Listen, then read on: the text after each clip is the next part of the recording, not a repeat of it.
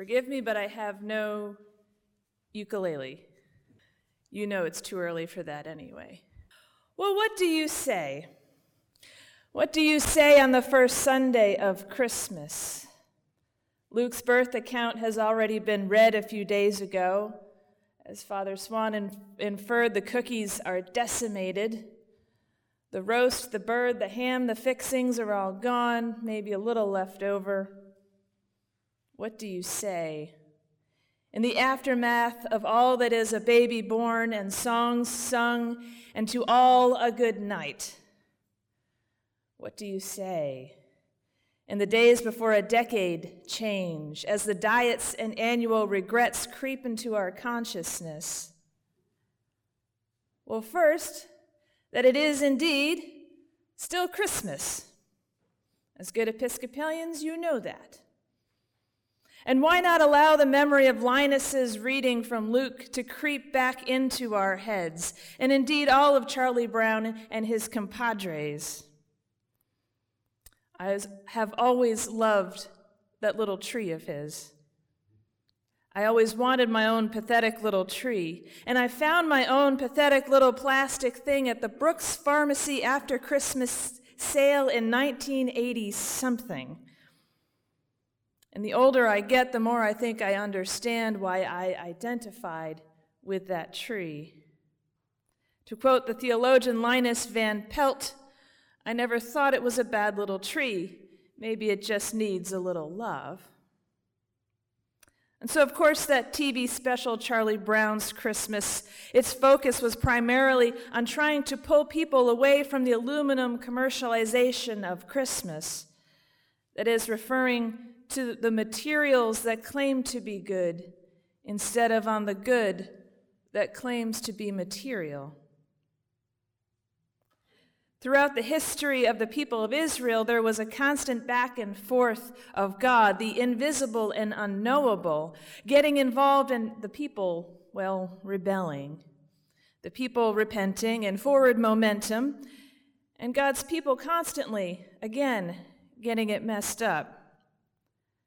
And God, through the likes of Moses and the prophets, would get the message to the people just what it was that God was all about, the invisible and unknowable. Everything I do turns into a disaster, says Charles Brown. You're hopeless, completely hopeless, Charlie Brown, says Lucy Van Pelt. Only God's people were not hopeless. The prophets long foretold promised a Messiah, a savior of the nations, however, not an aluminum tree, not a gold-laden, power-hungry king of a great high castle. Not at all. One whose birth was announced to the socially unacceptable likes of shepherds. One whose very self, spoken into the void, created light and life and all that we can conceive. The Word of God, now material. And as I said, now and more, I get why I identify with a little punky Charlie Brown Christmas tree. I don't always feel that I measure up. I don't always feel accepted by the people around me. I don't always feel complete. And the idea that enough warmth and love and care could surround me to feel not left out, not alone, not a complete and utter screw-up, not hopeless, sounds quite nice. It's a physical manifestation of some of our greatest worries and struggles. And so what do you say on the first Sunday of Christmas when others, but certainly not you good Episcopalians who leave it up until Epiphany, have discarded their trees to the curbside? What do you say to any who may feel like a discarded tree?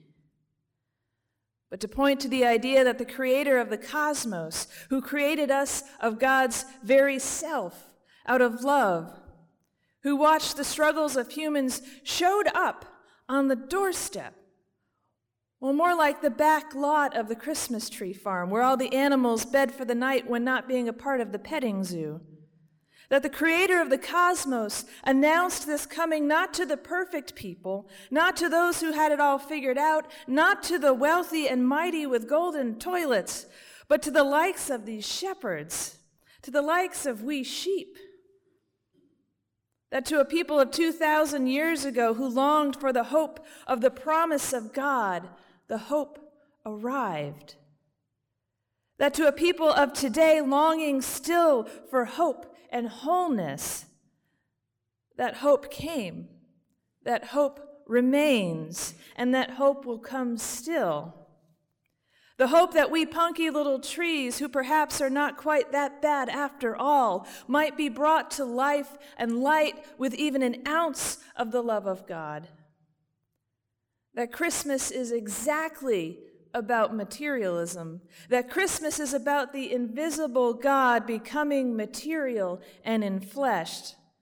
That the creator of the cosmos was not so detached from our experience to avoid some dirt and some manure or the very act of being born, but rather was born for you, born for you, born for me, born for all, love come down, great love of God come down to earth, that all ground is holy, for our Creator set foot upon this earth.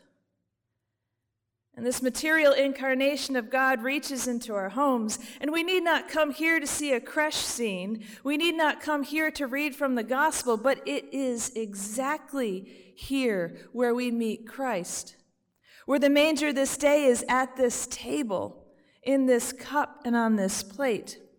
We find the Christ child wrapped in grain and bathed in the fruit of the vine. And Christ says exactly this material coming of God's love is for you, even for you. Fear not.